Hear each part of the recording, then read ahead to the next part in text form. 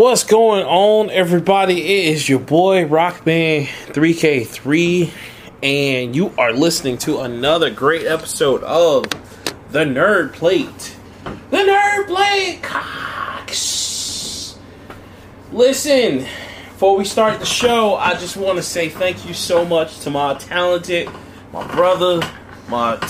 co-host, co-owner, co-everything, because it's two dope boys to the end. Two dope boys in the Cadillac. We used to be in the Eldorado. Now we moved up. You know what I'm saying?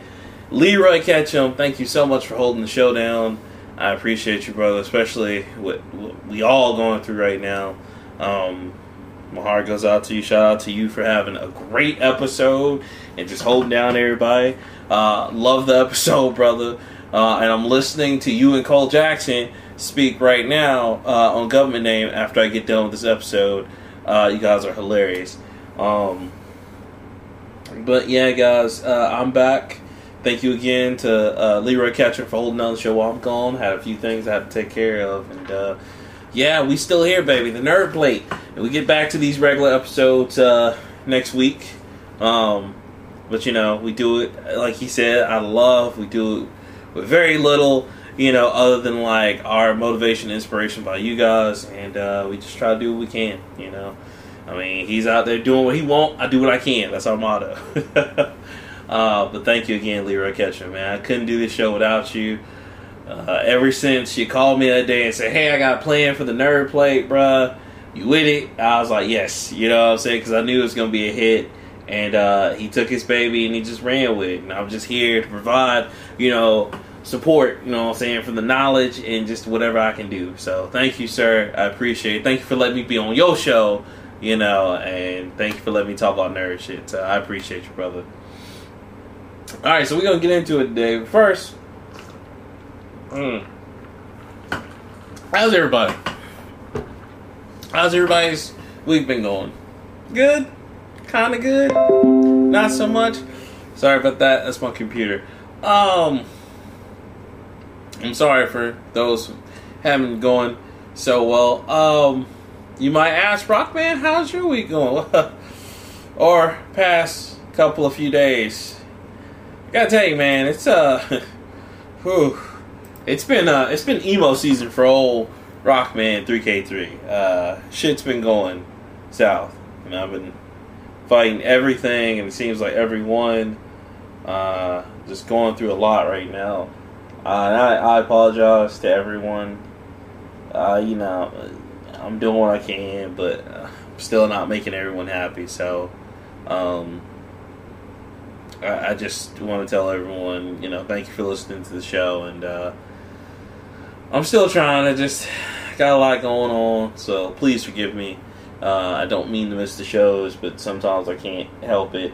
Just like Leroy, you know, same thing. He's got a lot on his plate right now too. So again, I'm not trying to look for sympathy or anything or woe is me. It's just, it's been tough for you, boy. I'm sitting here on Thursday, just to break the fourth wall. Sitting here on Thursday, just got back from Montgomery. You know, saw mom. You know what I'm saying? Shout out to her. We had some stuff we had to do, but I still love her. She still loves me at the end of the day, and that's all that matters. You know, took care of my uncle. And I'm sitting up here with some drink, you know what I'm saying, just thinking about everything, reflecting. And before I left my mom tonight, you know, because I'd been stressed out. She's like, you okay? I'm like, yeah, just really stressed about everything and trying to make it. And I told her, I said, I'm not perfect, but I will try my best to do something great. And she looked at me and she said, I know you will, and you already have, you know. And it's just awesome to have that kind of support from like day one. So, you know, shout out to moms, thank you so much. My uncle, who, you know, told me the same thing, you gonna make it, put some money in my hand, you know, shout out to him. So yeah, I just, it's been rough, but as I always tell Leroy and many others who ask me about the show, man, that's like the highlight of my week most times. So hey, you know, just, it's great. And hopefully things pick up for me. If not, you know, I'm just trucking on through.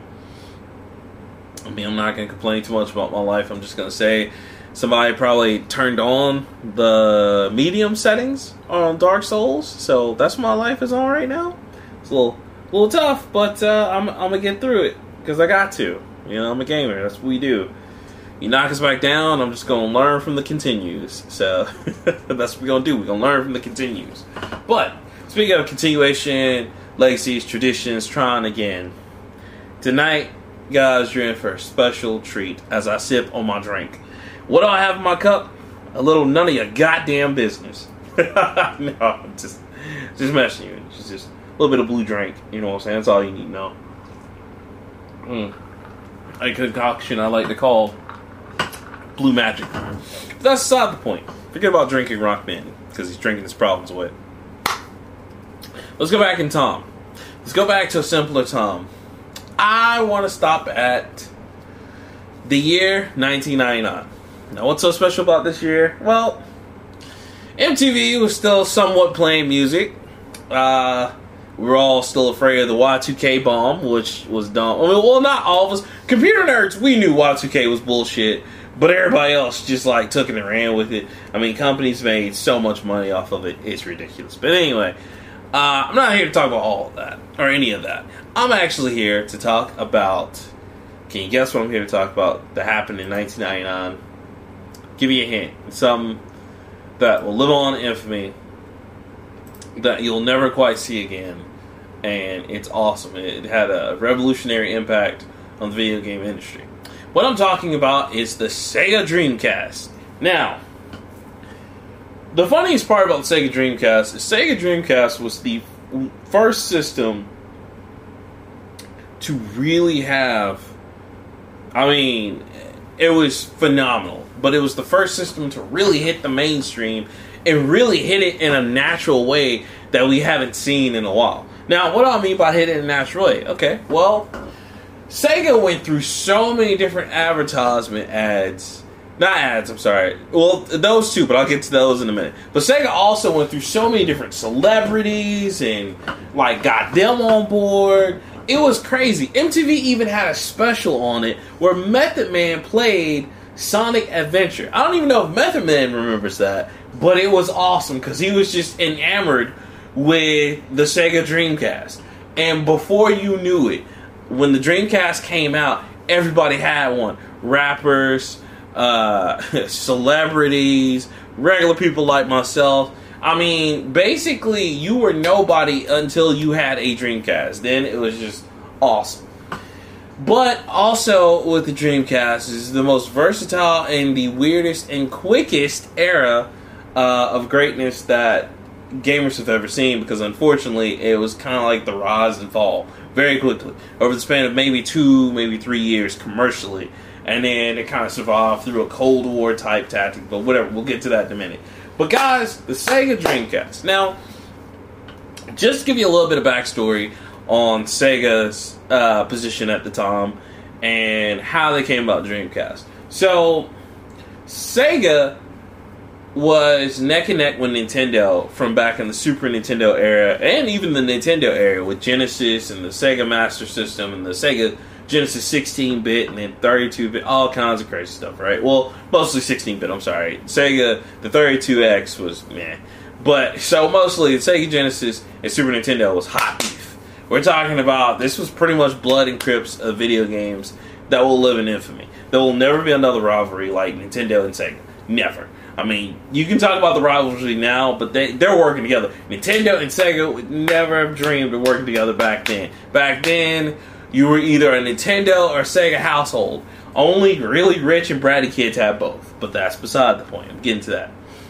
So, back then, Sega had just released all types of systems. Now, when you talk about Sega's track record on releasing systems, Sega thought they could bring the Japanese, I guess, time frame or timeline to America. And what I mean by that is their release timelines or time frame.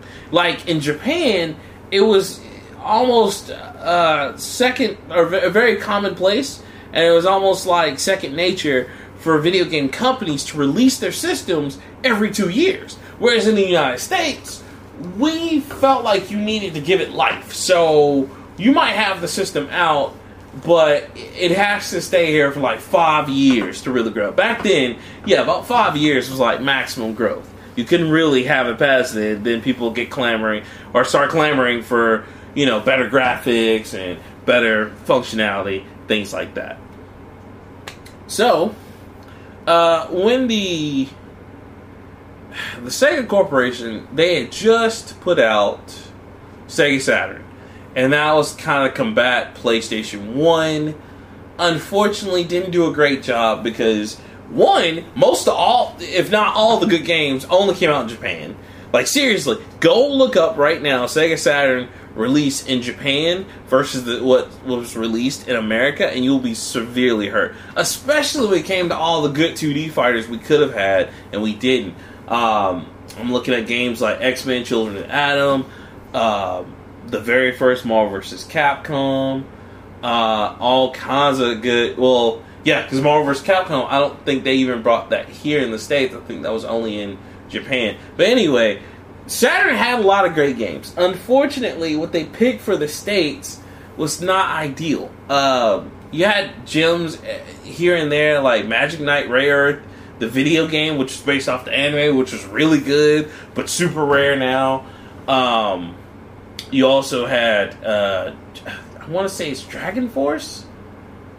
Dragon Force, it was a very great RPG. You've probably heard of it, and it's out on eBay right now for like $300, but it's pretty expensive if you find it. But it's called Dragon something. It was pretty good. It was like a tactical RPG sim, if that makes any sense. Like one of the few of its kind. Potful Mail,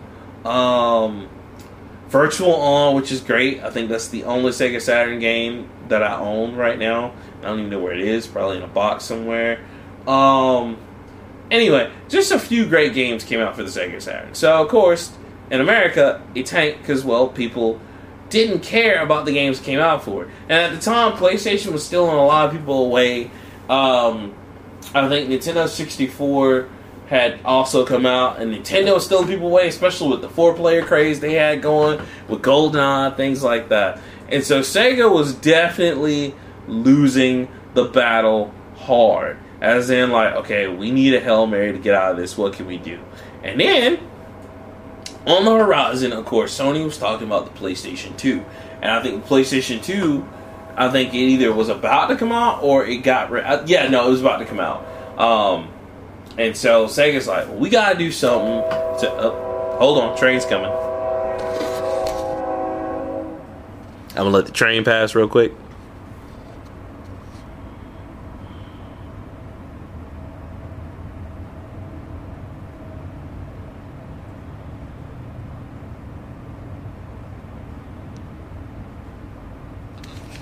Okay, no, the train passed. So anyway, so with PlayStation 2 on the horizon, Sega's like, we gotta do something. We're losing to Nintendo and Sony. What are we gonna do? Nintendo has their N64, and they're still killing it with the handheld market as well. Sony is doing really well with PlayStation, and we heard they're about to bring it out too. So, at that time, a little old system in 1999 comes out called the Sega Dreamcast. And it was Sega's answer to all the modern crazy stuff out there. And it was... the Dreamcast to me is like an embodiment capsule of the 90s because it was so wild and wacky. So, just to give you a heads up. So, I remember when I was... what I was doing when the Dreamcast was coming out. Of course, I think at that time I was working at GameStop, or just about to work at GameStop.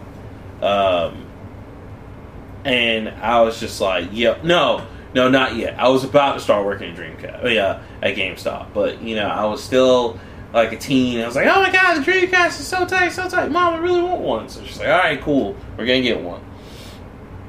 And so, the commercials for it were great. I remember seeing some of... They had, like... I don't know who did their marketing, but it was great because they did like a whole dance video where everybody's having a dance party, and you see the virtual fighters dancing with the NBA players, and it was really great because at this time like Dreamcast was putting out realistic sports games. Now, here's a funny story behind that. So when the Dreamcast was first announced, a lot of publishers played it or tested it. And you know what's funny?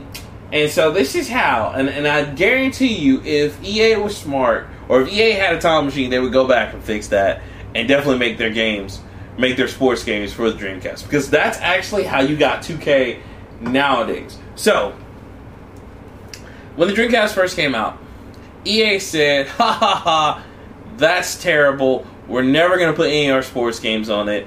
Sega is not a smart company, and they have plans for online, but they don't want to give us any money for it. This is not going to work. In online console gaming, it can't be done. It's impossible. So Sega said, okay, well that's fine. You won't make sports games for us? That's okay. We'll make our own sports games. And hence where 2K came from. Now, just another reference to Sega had already done their own sports games on the Saturn, and I believe they had something else on another system, Sega CD or something. But anyway, beside the point. So I remember everybody's like, "Oh, the system's gonna fail. It's no good. Whatever." And when the system comes out, guys, it was glorious. Mostly because a lot of people, like, for example, I'll never forget. So when I got it, my first two games were NFL 2K and Soul Calibur. And then I would get more on Christmas, but that's beside the point. Those were my first two games, right? I love that system because NFL 2K was so good. And I want to emphasize, it was so good. People used to come in thinking a real game was on. And then when they found out it was a game, they would sit and watch it like, oh my gosh, this is so great. And then they want to play. And then NBA 2K was the same way.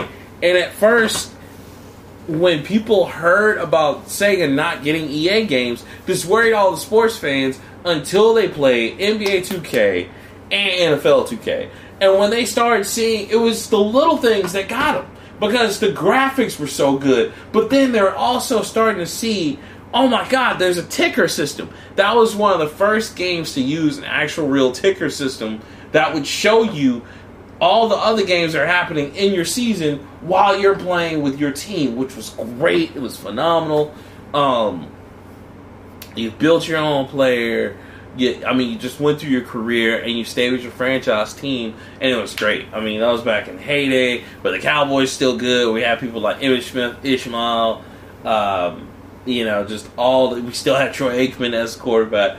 All the good stuff, man. And it was great. Playing that so I wasn't even a sports fan, but I loved the way it looked, and it was so awesome. And so we had so many great games. Soul Calibur was, of course, one of the best fighting games they put out for that system, aside from the game that will come out later, which you probably know what I'm talking about, but I'm going to get to that in a minute as well.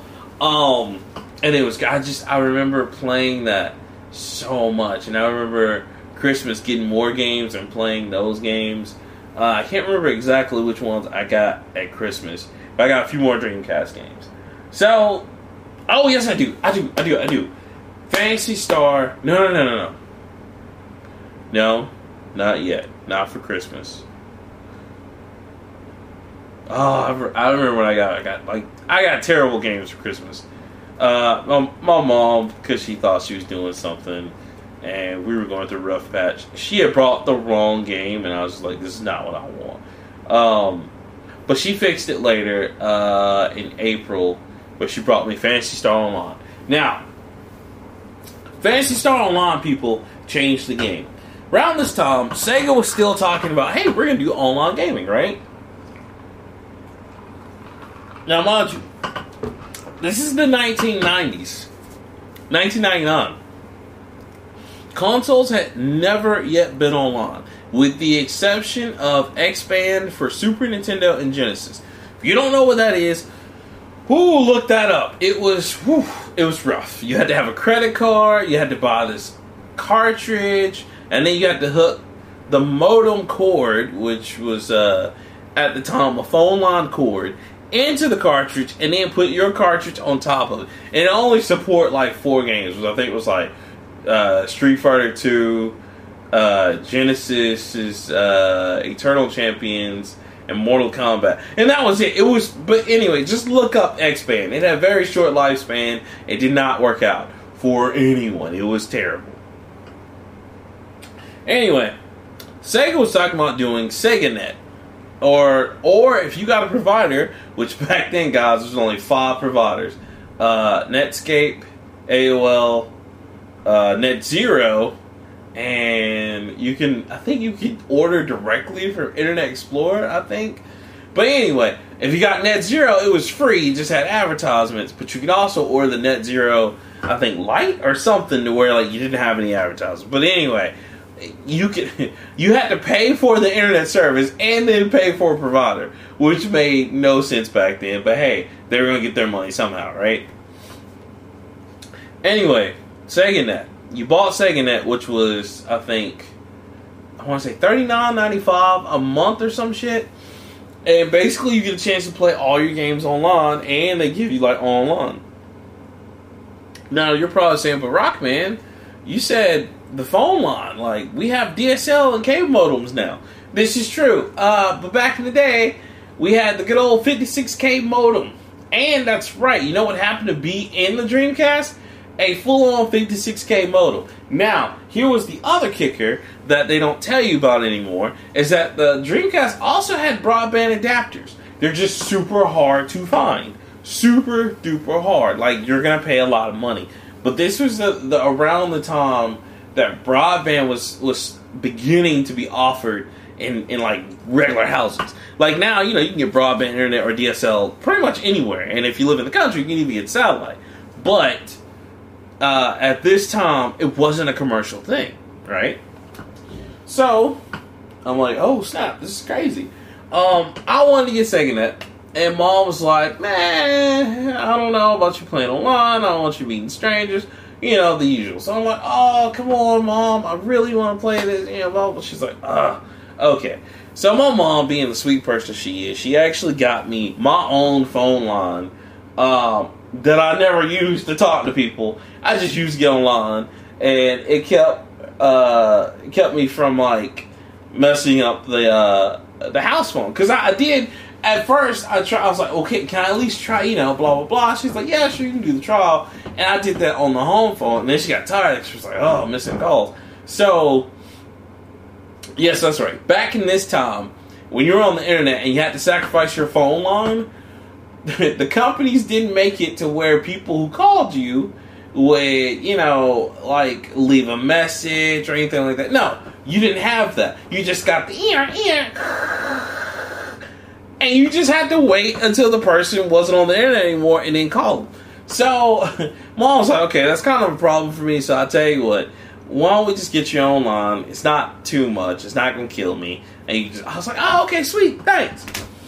So we played Phantasy Star Online, and guys, let me tell you, it was the greatest thing on earth. Imagine an online RPG that ran on 56K modem. Alright? Not many online games did that. I mean, you had a few PC games that did it, whatever, but like an RPG online, and a great simple online RPG. It was the first RPG to be not MMO, but just online RPG, which meant that like you and like 3 of your other buddies can get together and just play in like a lobby and just go through the same thing over and over again. But you went through action, you leveled up, you got different weapons, you took on quests together to get like special stuff. They even had it to where like during Christmas time, they had Christmas decorations around, seasonal items. It was just so much fun, guys. So, if you're doing stuff online with any of your games right now, you owe it to Sega. You can thank them, because without Phantasy Star taking off, you wouldn't have that. And, I mean, it was great, because back then we didn't have voice chat, you had keyboards. So, I was actually playing on Dreamcast, and I got the Dreamcast keyboard. Yes, that's an actual thing. I actually do have one. And I have the Dreamcast mouse. Again, actual thing. Yes, I do actually have one.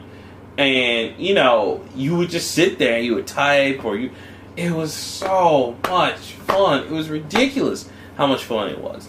And we played it to like, oh God, forever. So anyway, there's that. Another game that was very notable to me on the Dreamcast was a little old game called Shenmue. Now, Shenmue 3 is supposed to come out pretty soon, and I'll be the first to tell you, as much of a diehard fan of Shenmue that I am, it did not age well.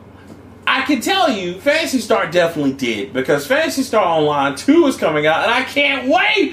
Woo! Xbox One's gonna get so much love for that shit from me. Trust me. Like, if you got any freemium shit that I can buy, I'm going to buy the shit out of it, because I love Phantasy Star. Y'all just don't understand. We begged and pleaded them, like we sent all kinds of emails, petitions. We wanted that shit over here for the longest. And now they're finally bringing it to us. I'm supporting that shit like it's going out of style. I'm giving to it like I'm giving to a foundation. You don't even know. Anyway, but going back to Shenmue. Shenmue, for its time back then, was really awesome. It explored a quick time event. And it was like a very action drama movie. The problem is that for its time, the dialogue was like cool, innovative. But if you go back and look at it now, and I'll be the first to tell you, not quite as good as I thought it was. What was really cool though, Shenmue was the first video game to introduce like a living, breathing world, and your character was just in it. Now, why do I say that? Well, because everybody had schedules. No lie, I still have, which the strategy guy is probably back at my home in Montgomery, but I still have the strategy guide that used to tell me, okay, this person is here between these times and this time. Like, people actually had a schedule, and they actually did things. And so, you may not think that's a big deal, but back then, in a time where, like, you can only fit so many megabytes on a disc, because, you know, these were CDRs. They were not Blu-ray. They were not HD DVDs. They weren't even DVD. But in a time where, like, you know, you could barely fit data onto a disc, Sega had found a way to make these complex, great games. And that was one of them. Because, I mean, you had real people walking around doing things. You can only find them here between certain times of day. It was full-on immersed, like, fake part of Japan. Like, it was really good, and it had a really good story for the most part. Again, there's some dialogue that was just like, really? Really, guys? That's okay. But, you know, at the time, you didn't mind it. But now, if you look back on it, it's like, okay. So you had classes like that. You also had a course, and I know Leroy right now is like, oh, why didn't you lead with this? It's Jet Set Radio. Now, another very revolutionary video game. A long time ago when that game came out, we didn't know, nor did we expect anything out of it until we actually played it. Because, man, like, you hear the premise of skateboarding, or not even skateboarding, I'm sorry, skating and graffiti, and you're just like, what? Like, nobody ever done that before. I mean, you had Skate or Die, you had Tony Hawk, which was on its way out, but, I mean, these dudes were really sitting up here, like, okay, you know, we're going out here, we're going to graffiti, we're fighting the man, but we're fighting them with style and graffiti, and it was so great. It was like a Japanese animation come to life, and that was the first time seeing that. Jet Set Radio, or in America it was called Jet Grind Radio, was the first video game to use cell shading the way it did. And it stuck, like, cell shading from then on became a very stylized art form that only a few could pull off. Like Killer 7, Automodelista, Borderlands, which Borderlands 3 right now. It's hot, go get it. But yeah, so they were the first to use it. And I mean, it was beautiful. You had great action, a great game with great mechanics, and it just happened to have one of the best video game soundtracks of all time. Period. Put that on everything. You think Final Fantasy is hot, you think all these other like great games have great soundtracks. Nah, man. Jet Set Radio will have you dancing and playing at the same time. It was so dope. We couldn't get enough of it. It was great. I remember playing that and just thinking like it'll never get any better than this, and I can't wait for a sequel because it was so good. So then, a few things happened with the Dreamcast. Now, a lot of people ask the question, what happened? What unraveled the Dreamcast? Well, the problem with Dreamcast was it was going up against, first off, the PlayStation 2 or Sony, and at the time in Japan, the PlayStation 2, even though it was a little bulky for the Japanese taste, could do DVDs and it could play games. And that was the first system of its time to have a video format and still play video games, while the rest of the system were just gaming systems. So it was the first system to be multimedia, in the true sense of having multiple medias in one, not the sense of PowerPoint, multimedia, whatever. You get it. So that was kind of a big thing for Japan back then, because in Japan they only have a fixed amount of space, and so when consoles could do more, that meant more space around, more space for them to put other things around it. So, naturally the Japanese people started to gravitate towards that. But only because that DVD player. Had the Dreamcast matched up with PlayStation 2, just basically on games, they could have taken it because their games looked a lot more polished, and they had a lot of developers coming around at this point, like, maybe we should put some games on the Dreamcast. But yeah, that was the big thing, is that a lot of Japanese developers started going to Sony at that time because PlayStation 2 was doing so much. It's the same reason why you didn't see Final Fantasy VII hit on Nintendo systems rather than it was on the PlayStations, because at the time, Saiichi, which was the director and I think creator of the first 8 Final Fantasies, he wanted to put movie stuff in, and the PlayStation could do that, and Nintendo cartridges couldn't. And so you were looking at that. It's the same thing with Dreamcast, is that Dreamcast had smooth graphics, and they could process more, and they had 128 bits. Now, back then, that was a big deal. Now, we know that means nothing, but that was a big deal back then, because the highest we'd seen is 64 bits at the time, and now you got a system that's doubling that. It's like, oh my god, what are we going to do? This is the best thing ever.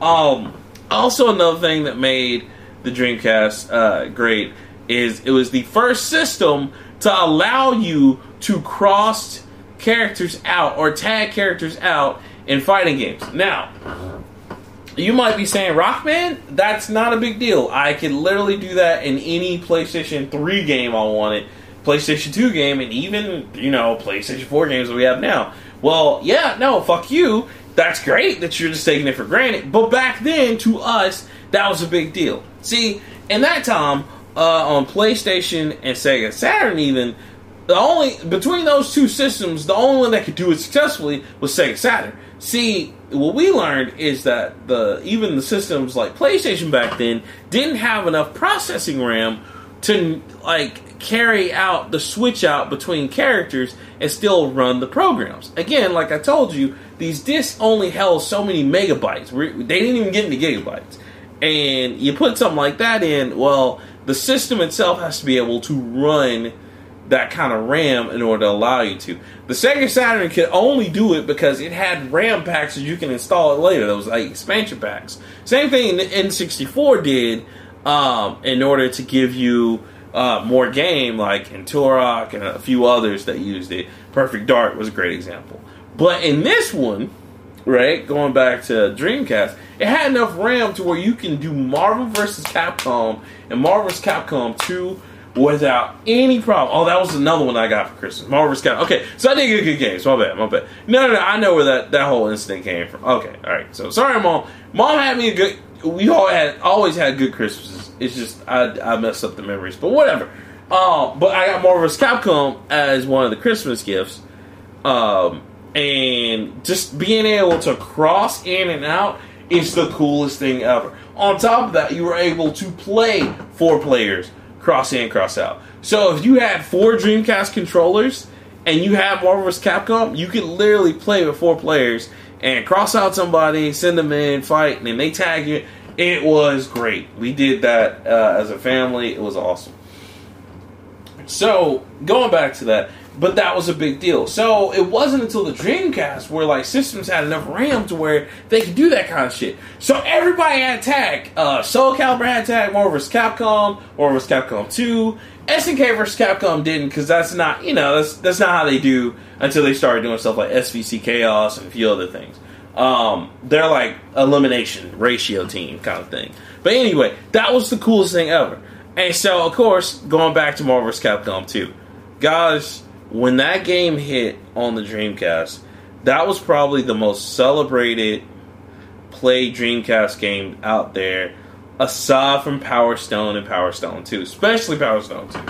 But Marvel vs. Capcom 2, oh man, so great. I played that for hours. I still sometimes hook up my Dreamcast and play that for hours because I love that system and I love that game. Oh my god, it's so good.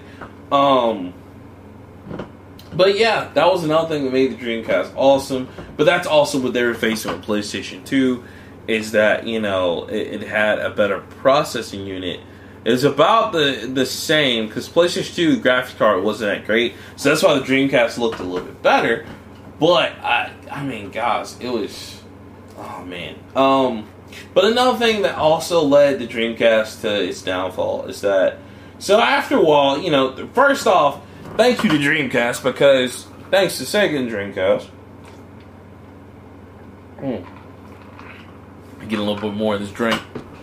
Thanks to those two, or thanks to Sega, really, we were able to see all kinds of games that would have never come out in the States. Things like, of course, Jet Set Radio, which was changed to Jet Grind Radio. It led Sega to try things because they have been so Sega of America and Sega of Japan have been so on different books with each other. They didn't want to bring certain games to the States because they thought, people in America wouldn't get this game. So, no, we can't do it. But the Dreamcast, oh man, they tried so many things.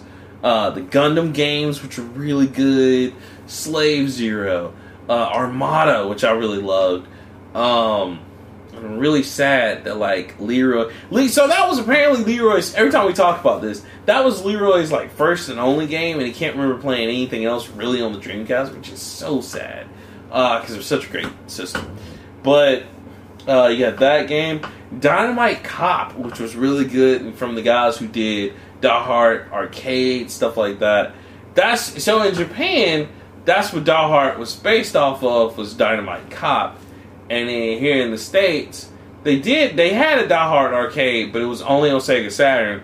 And then the one on PlayStation was completely different. It was Trilogy, so it gave you like 3 different ways of playing for each movie. Like, the first Die Hard, you played as Bruce Willis in a third-person action game. The second one, you were, again, Bruce Willis, but, it was like a reticle shooter. And then the third one was like, it was all taxi driving. So, that Die Hard Trilogy game on PlayStation did okay. But, man, if we would have got Die Hard Arcade, it would have been great. Because it also took advantage of quick time events. It was a beat 'em up. It was really great. So, Dynamite Cop was more of that. They also did things like Zombie Revenge. Resident Evil Code Veronica. Now, for a lot of you who didn't know, if you look in the Capcom archives, Resident Evil Code Veronica was the real 3. See, what had happened was, Capcom, they loved Sega, and, they loved everybody at that time. They were still putting out good games. I mean, hell, Marvel vs. Capcom 2, Marvel vs. Capcom, they were just winning with fighting games. They even had great ones that no one played, no one knew about, like, Plasma Sword, which was really cool, which was the new Gladiator, what was it called? It was either called Gladiator Sword or Gladiator. I think it was. I'm not sure. I want to say it was Gladiator Sword, but anyway, it was called or Gladiator Star. But anyway, it was called Plasma Sword on Dreamcast, and it was the sequel to that game from PlayStation. A new rival schools called Project Justice, which was phenomenal, and I do have that on bootleg. I'm going to get to the bootleg moment in a minute, because I know all you Dreamcast fans are waiting for me to talk about that, and I will. Guys, it was great. So Capcom is just dropping gems right now on the Sega Dreamcast. And they're even going to put Resident Evil in there. Well, let's go back to Resident Evil 2. So, when Capcom did the Resident Evil for Sony liked the series so much, they said, hey, you sign this agreement where you only make a Resident Evil with us after they did Resident Evil 2, because Resident Evil 2 did so well since it opened up a little bit more of the ratio, or a little bit more of the town. And so Capcom was like, yo, that's cool, but they had forgot that they had sold the rights or started production on Resident Evil 3 and on the Dreamcast, which would kind of be a direct sequel, because it talks about what Claire was doing after the events of Resident Evil 2. So, in order to combat that, Capcom said, okay, well, listen, Sega, we can't call it Resident Evil 3, but we can make it official in storyline, but we'll just change the name. So that's when they came up with Resident Evil Code Veronica. Really, really great. Code Veronica X, that version only came out for PS2, simply because at the time it was only on Dreamcast, and then they put the updated version on PlayStation 2 after the Dreamcast went out of business. But anyway, very great game. Introduced a lot of cool things about Resident Evil. It still had some of the flaws of Resident Evil, but the storyline was really good. That's why a lot of people prefer Code Veronica over 3. See, Resident Evil 3 and Code Veronica happened around the same time, because Resident Evil 3 happens between 2 and Code Veronica X, because there's some time that passes as Jill, and then Carlos coming, whatever. But anyway, that's the whole fucked up timeline of Resident Evil. We're not dealing with that. But anyway, going back to Code Veronica, it was really good. It was one of the first Resident Evils to use the meter on the little VMUs, which was also really cool. Hadn't even talked about those, my bad.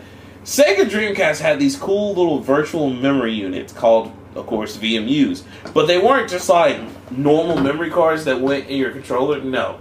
Sega took it a step further and said, hey, all our games, as long as you keep the batteries charged, even if you don't, as long as it's plugged into the controller, has game functionalities that you can take advantage of. You can even, when you're not playing the game, take advantage of little mini games on the VMUs, which they did. They had really cool ones. The only problem with those memory cards is that they used really cheap batteries, so they would go out almost instantly. Like, you may be able to play 1 or 2 hours of your mini game, and then that's it. It's dead. And you had to put another battery in just to use that VMU outside of the actual Dreamcast controller.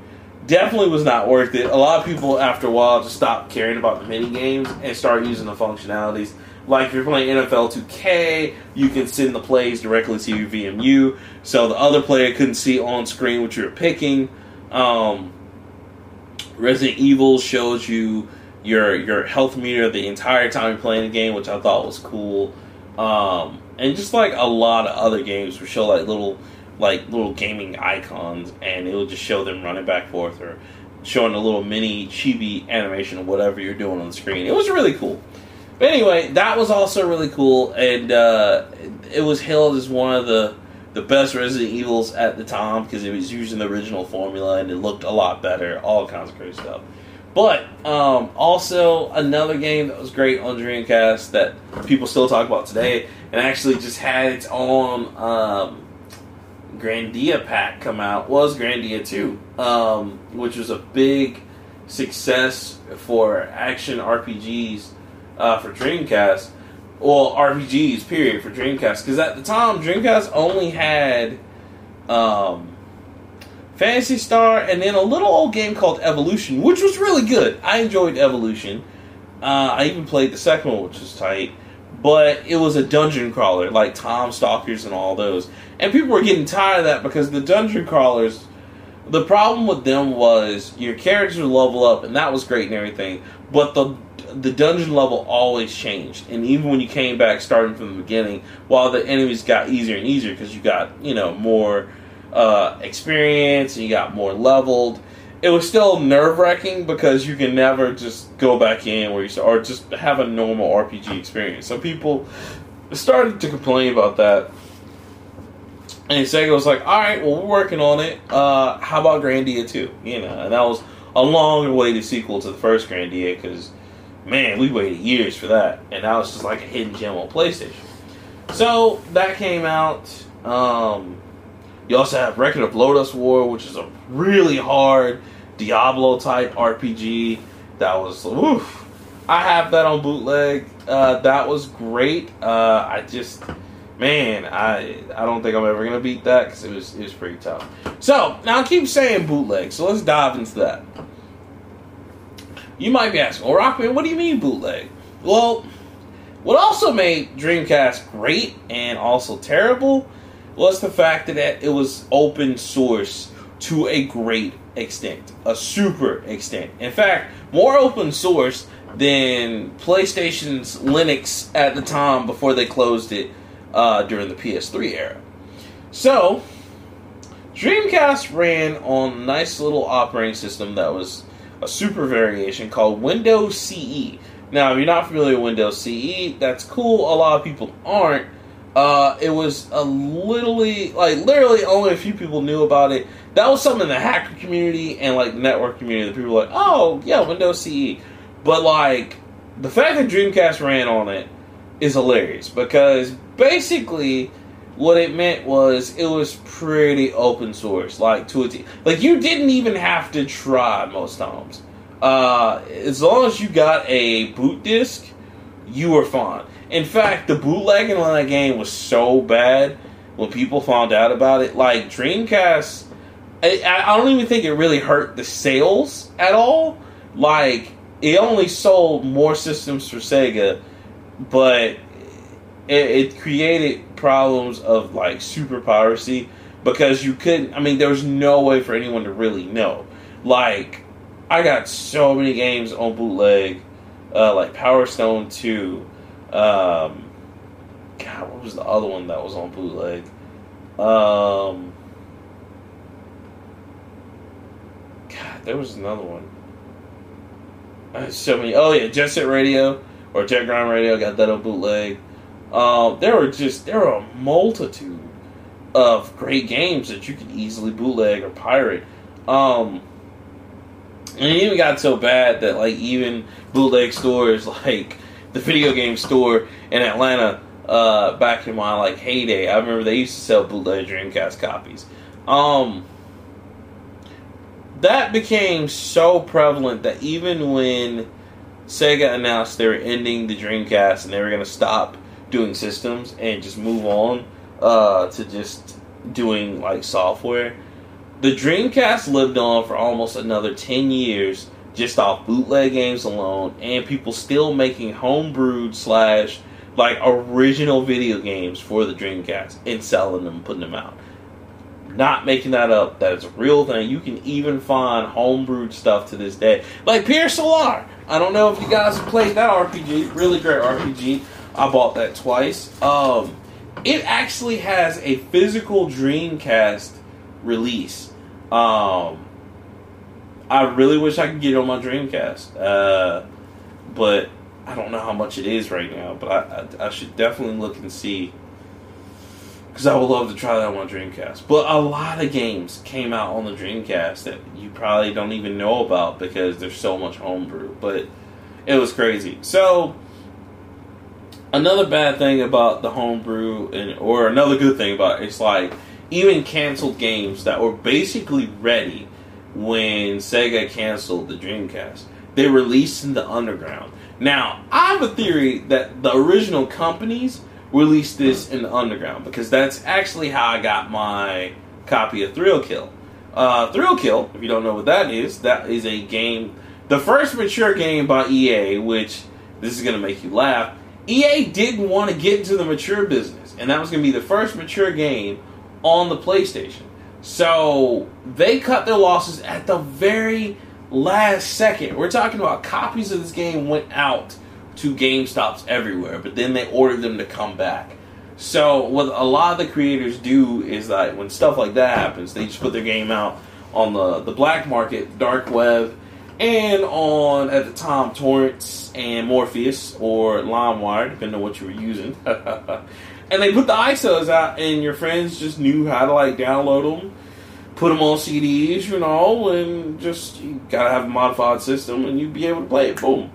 But the Dreamcast was so crazy about modified games. I mean, you'd even have self-booting modified games that you could play on your or not even modified Dreamcast, on your regular Dreamcast. It was insane. So I thought that was pretty funny. But it was great because, I mean, it didn't deter me at all from buying Dreamcast games. I was still buying Dreamcast games. I just got a chance to have a lot of bootleg games. It was great. I loved it, man. And I miss that system because it did so much for the gaming industry. You know, it started having online actual gamers. You know, it did a lot of cool things. Like, Seaman was such a great experiment. Seaman. Now, if you have not heard about that game, it is crazy. So, basically, you get a human-frog hybrid or a human fish that starts off as a human fish and then it turns to a human frog. But you talk to it. And so at first, you're just like, oh, okay, cool, you know, it's making baby noises, it looks weird, all this other stuff. But then, a few days later, it turns into a full-grown adult fish who talks to you. And it came with this microphone and everything. You speak to the microphone, and it would learn words, talk back, or give you a response. It was crazy. That was one of the most innovative games in video game history as well, because that's the first time like AI communicated with you and, you know, like literally gave you feedback. And then like if you said stuff like Sony or Nintendo, it would block the screen at you or do stuff to you. It was crazy. And it was insane. It was insane. Much like the whole launch of Dreamcast, it was just insane. Because, I mean, other great games. I mean, there were so many great franchises that leaked onto other systems when the Dreamcast got canceled. Until, like, Crazy Taxi, which I really wish they'd bring back the Crazy Taxi series. They did 3 on Xbox. It was okay, you know, but, like, you miss it. You want Crazy Taxi to come back. That was it turned from an arcade staple to a Dreamcast staple really quick. Because 1 and 2 were classics. 3, like I said, it was okay.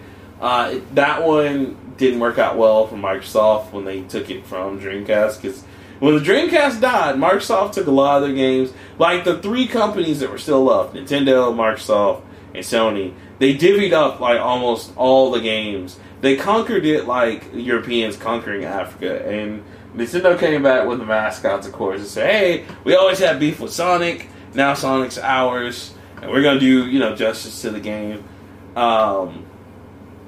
Sony and Microsoft basically took the sports games, and they were just like, yeah, you know, and Nintendo had the sports games as well, but they also took some of the more serious stuff, like Shenmue was delegated out to Xbox, because they said it was more powerful and they could handle Shenmue. PlayStation got, you know, Phantasy Star, it got more of the offshoots. It's weird. It didn't get the original Phantasy Star online episodes 1 and 2 because Sega felt Microsoft and Nintendo would do a better job of that for some reason, so they didn't put it on PlayStation 2. So that was an odd mystery. They also put it on PC, which also didn't make any sense, but whatever. And, you know, they just kind of went from there.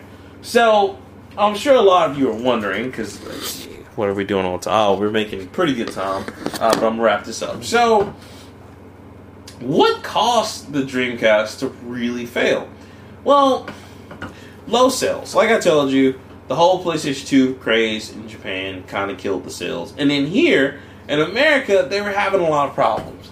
So, Sega being Sega, you know, on top of them, you know, kind of still putting out stuff with the Dreamcast and still finding their footing, well, they accidentally put in their, like, magazines, because I remember having Dreamcast official magazine, because that magazine was the true. It had demos that were out of this world. They even had video, like, music videos on those demos along with games. I loved it. If you don't believe me, look up quality control on Dreamcast demos. It happened. It was great. I never missed an issue of Sega Dreamcast. It was so good. Anyway, so a few things happened. Sega Dreamcast magazine put in the magazine Dreamcast 2? Question mark, question mark, question mark. Sega, after 2 years of putting out the Dreamcast, they were already talking about doing a Dreamcast 2. Now, as you remember in the beginning of the episode, I said, you know, Sega thought that they could bring that same mentality from Japan over to the States because their people they game a lot more than we do, and gaming is a lot more serious over there than it is over here. Well, over here, we were just like, nah, bro, we just got the Dreamcast. Dreamcast 2, that's very quick, and what is it going to do that's different? And so, Sega, on top of announcing that, before, like I talked about their history briefly, Sega had already had a lot of trouble putting out systems and then not telling retailers or giving them enough time to advertise and then just sticking them with shovelware. Because that's what happened with the 32X, Sega CD, the Sega Saturn, is that they all came out like year after year on each other. I mean, back to back to back. Like, Sega was just like, oh, we're just putting it out because, you know, people want these systems. But the problem was each system was like $200. And then trying to sit there and connect all of them together to use them together was like, you're going to blow up your house because you had to have so many outlets to even fit all the plugs. Because literally, the 32X, Sega CD, and Sega Genesis could all fit together, but you had to have AC adapters for all three systems. That's a lot of heat and a lot of power going into one faulty area. Crazy stuff, but Sega thought it would work. So, you know, it's sad because at the end of it, Dreamcast actually was a good system, but people were burned so hard with Sega 32X and Sega CD and Sega Saturn, they didn't give Dreamcast a fair shake and kind of ignored it for the most part. Even though it had strong startings in the beginning and strong follow-throughs with the celebrities. Because you would, if you watch MTV Cribs, if you go back and watch any of those old ones, like you watch Silk the Shockers, you watch Redmans, you watch all these other people, they'll tell you, like, man, you can't have a house without, even though the Cribs are fake, they're like, yo, you can't, it's not a house without a Dreamcast. And they did. They always pointed to their boys playing Dreamcast because they were like, that's the baller system. But you had stuff like that happening. Sega also had a really rocky deal with Kmart. It's something along the lines that either Kmart ordered too many or Sega couldn't keep up with the production. But Kmart was sick of the relationship and they said, fuck it, we're not selling Dreamcast systems anymore. And they stopped selling them. Now, this is a big problem because at the time, really the only places to really have a lot of them were places like Kmart, Walmart. GameStop got a good bit of them, but really only handled them for the most part for pre-orders, and then when they dropped down in price, you know, like GameStop just sold through their inventory, and then that was it, because they thought nobody would care about the Dreamcast anymore. Which sadly, they were kind of right about it, because, I mean, aside from those few good games, all the rest of the games on the Dreamcast were just like, okay, it was hit or miss. And it was too much of that. Like, there's a game called Carrier, which is basically Space Resident Evil. Great game, just didn't change anything. And it was just very weird. And so I can see how, like, they didn't make it on that game. Which, I think I have that. I'm not sure. But that game wasn't so bad.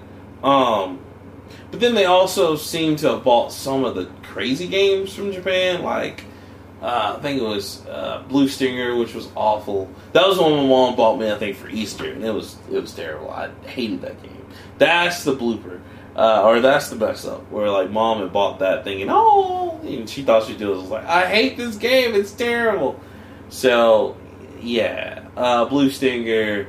A lot of other games that really didn't make it, like Evo.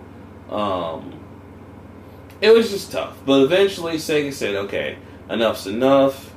We've suffered enough on the system, guys. We gotta let it go. It's been fun, but we can't do systems anymore. And unfortunately, the Dreamcast, which was like the best Sega system, aside from the Sega Genesis, was unfortunately their last system.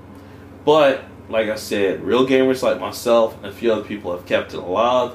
To this day, you can look up a Dreamcast list and you will see the game still came up all the way out to like 2013 and 2014. And I mean, like I said, homebrew games are still being made for the Dreamcast to this day. Hell, if I can make Kingdom with Hell and put it on a Dreamcast, I totally would, because that's fucking awesome. And I love it. And I probably will. If I can find a way to code it and put it on the CD and make it run with the Dreamcast, I will totally do it. But, you know, the Dreamcast, a lot of innovations. It pushed the 4-player co-op thing, the 4-player modes, much like how Nintendo 64 did. The VMUs were before their time. You hadn't seen anything like it since. Even PlayStation tried to, like, copy that a little bit with the little PlayStation. Or the, it was some kind of small station. But you got it with Final Fantasy VIII. If you got the deluxe edition of Final Fantasy VIII, you got it. Where you can play a little Chocobo mini game with a special memory card. But, like, it was nothing like the VMU. The VMU was just so before its time. It's crazy. What do I, Rockman 3K3, highly recommend you pick up a Dreamcast? Absolutely. Because it's great fun and nostalgia. It's great to see what we were playing in 1999. And seeing how we thought games were going to be the future and how futuristic we thought they were going to be. How rad Sega was back then. It's a great trip back down memory lane. I think it aged really well. The fighting games on it are still top notch. To this day, it still has the best fighting game roster for 2D fighters. I don't care what anybody says. I mean, even Street Fighter had to release Street Fighter 3 only on Dreamcast because it was so good. And it was the only thing that can handle a good arcade port. I mean, and this is at the time where we had JAMA 3 and JAMA 4 arcade port systems. Again, some of you might be like, oh my god, what the fuck is that, Rockman? What are you talking about? But arcades and JAMA ports, it's a whole history of them. Just go check it out. Like, we know because we had to deal with that. Shout out to my boy Matty P. He knows about that. And the arcades. You want a good arcade lesson, go holler at him. So he can tell you even more probably than I could. But it was great. And I'm so sad because I don't feel like you'll have another system as different or as wacky and zany as the Dreamcast is. I mean, nowadays with your PlayStations, your Xboxes, and your Switches or Nintendos, like, they're all, well, with the exception of Nintendo. Nintendo's always doing its own thing. You always know a Nintendo system because of the creativity and how weird and unique it is. But back then, you know, Sega had that same spark. Like, Sega could also do the same thing, make a very weird and innovative system, and you knew it was Sega just because they did something weird. And that's the cool thing I miss, because nowadays, and not taking anything away from Sony and Microsoft, I mean, they got their own thing they're trying to do, but Dreamcast didn't compete with anyone else by doing exactly what they did, just trying to do it better. They just did their own thing and said, hey, we're Dreamcast, and here's what we got. And it was cool because you didn't see games like it. And for a system to be that powerful and influence the gaming industry like it did, so much so to where, like, even the other big three were like, yeah, we'll take some of the games that you made first parties off of. It really says a lot. And again, if you look over in Japan, it still went on to 2014, 2015. So for them, it's only been dead for maybe 4 or 5 years. Whereas for us, it was dead like a long time ago. Like years, like almost a good 20 years ago. But, I mean, it's a powerful system, and it's definitely worth being in some kind of Hall of Fame because everything it did impacted the whole gaming industry, and I loved it. It was great. I can talk about it for forever, but you know, I can't do that because this is the Nerd Plate, and you know, we just do episodes, little bit of episodes, and I gotta save some for next time, guys. So, you know, this has been Rockman 3K3. Final closing note on the Dreamcast: go get one. It's a big part of our history and culture as gamers, and I think it's important if you call yourself an OG gamer that you play it. Because it did so much for us, and without it, you wouldn't have a lot of the online stuff you see now. You know, a lot of things you're seeing. You know, Sega, with the exception of voice, Sega did first. You know, the keyboard and mouse, Sega. You know, all kind of cool stuff. So I just want to take this time to say thank you, Dreamcast.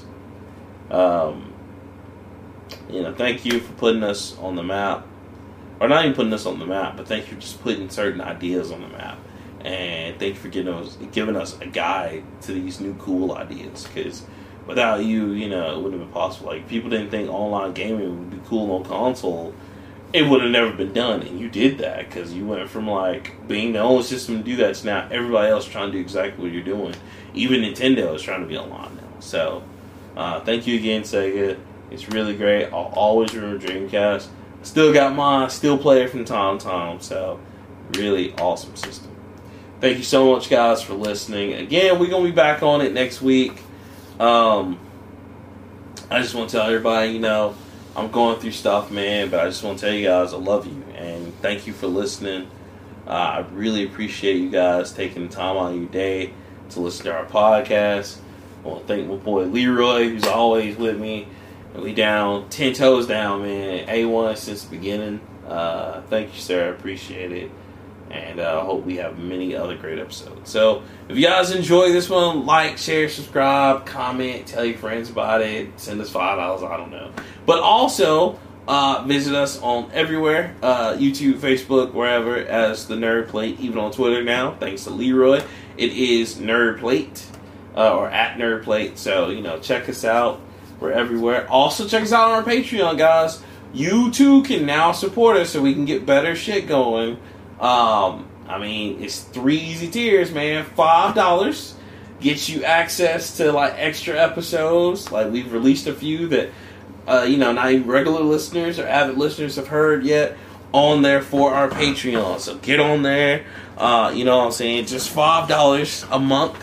And you can hear some exclusive content as well as, like, do some crazy stuff on there. We also got 15, which gives you a little bit more options, as well as giving you some options to contribute to the show. And then if you do $50 a month, guys, you pull in that major weight, you get a chance to win something from my secret closet. Yes, now a chance. I am giving away a few things.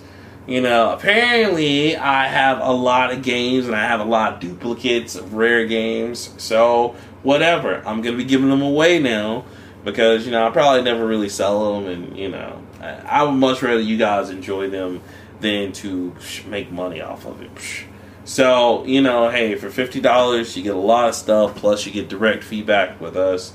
And, yeah, those are the tiers. So, go check them out. You can be a part of it, or if not, man, just send us comments telling us how much you love or hate the show, or just what we can do to improve, or what we can do to make you want to subscribe to us. But anyway, I'm Rockman3K3 for real. I'm out this time. I'm going to go back to drinking. I love you guys. I'll see you next week. I'm out. Rockman3K3, baby. It's the Nerd Plate. Forever. Thanks for listening.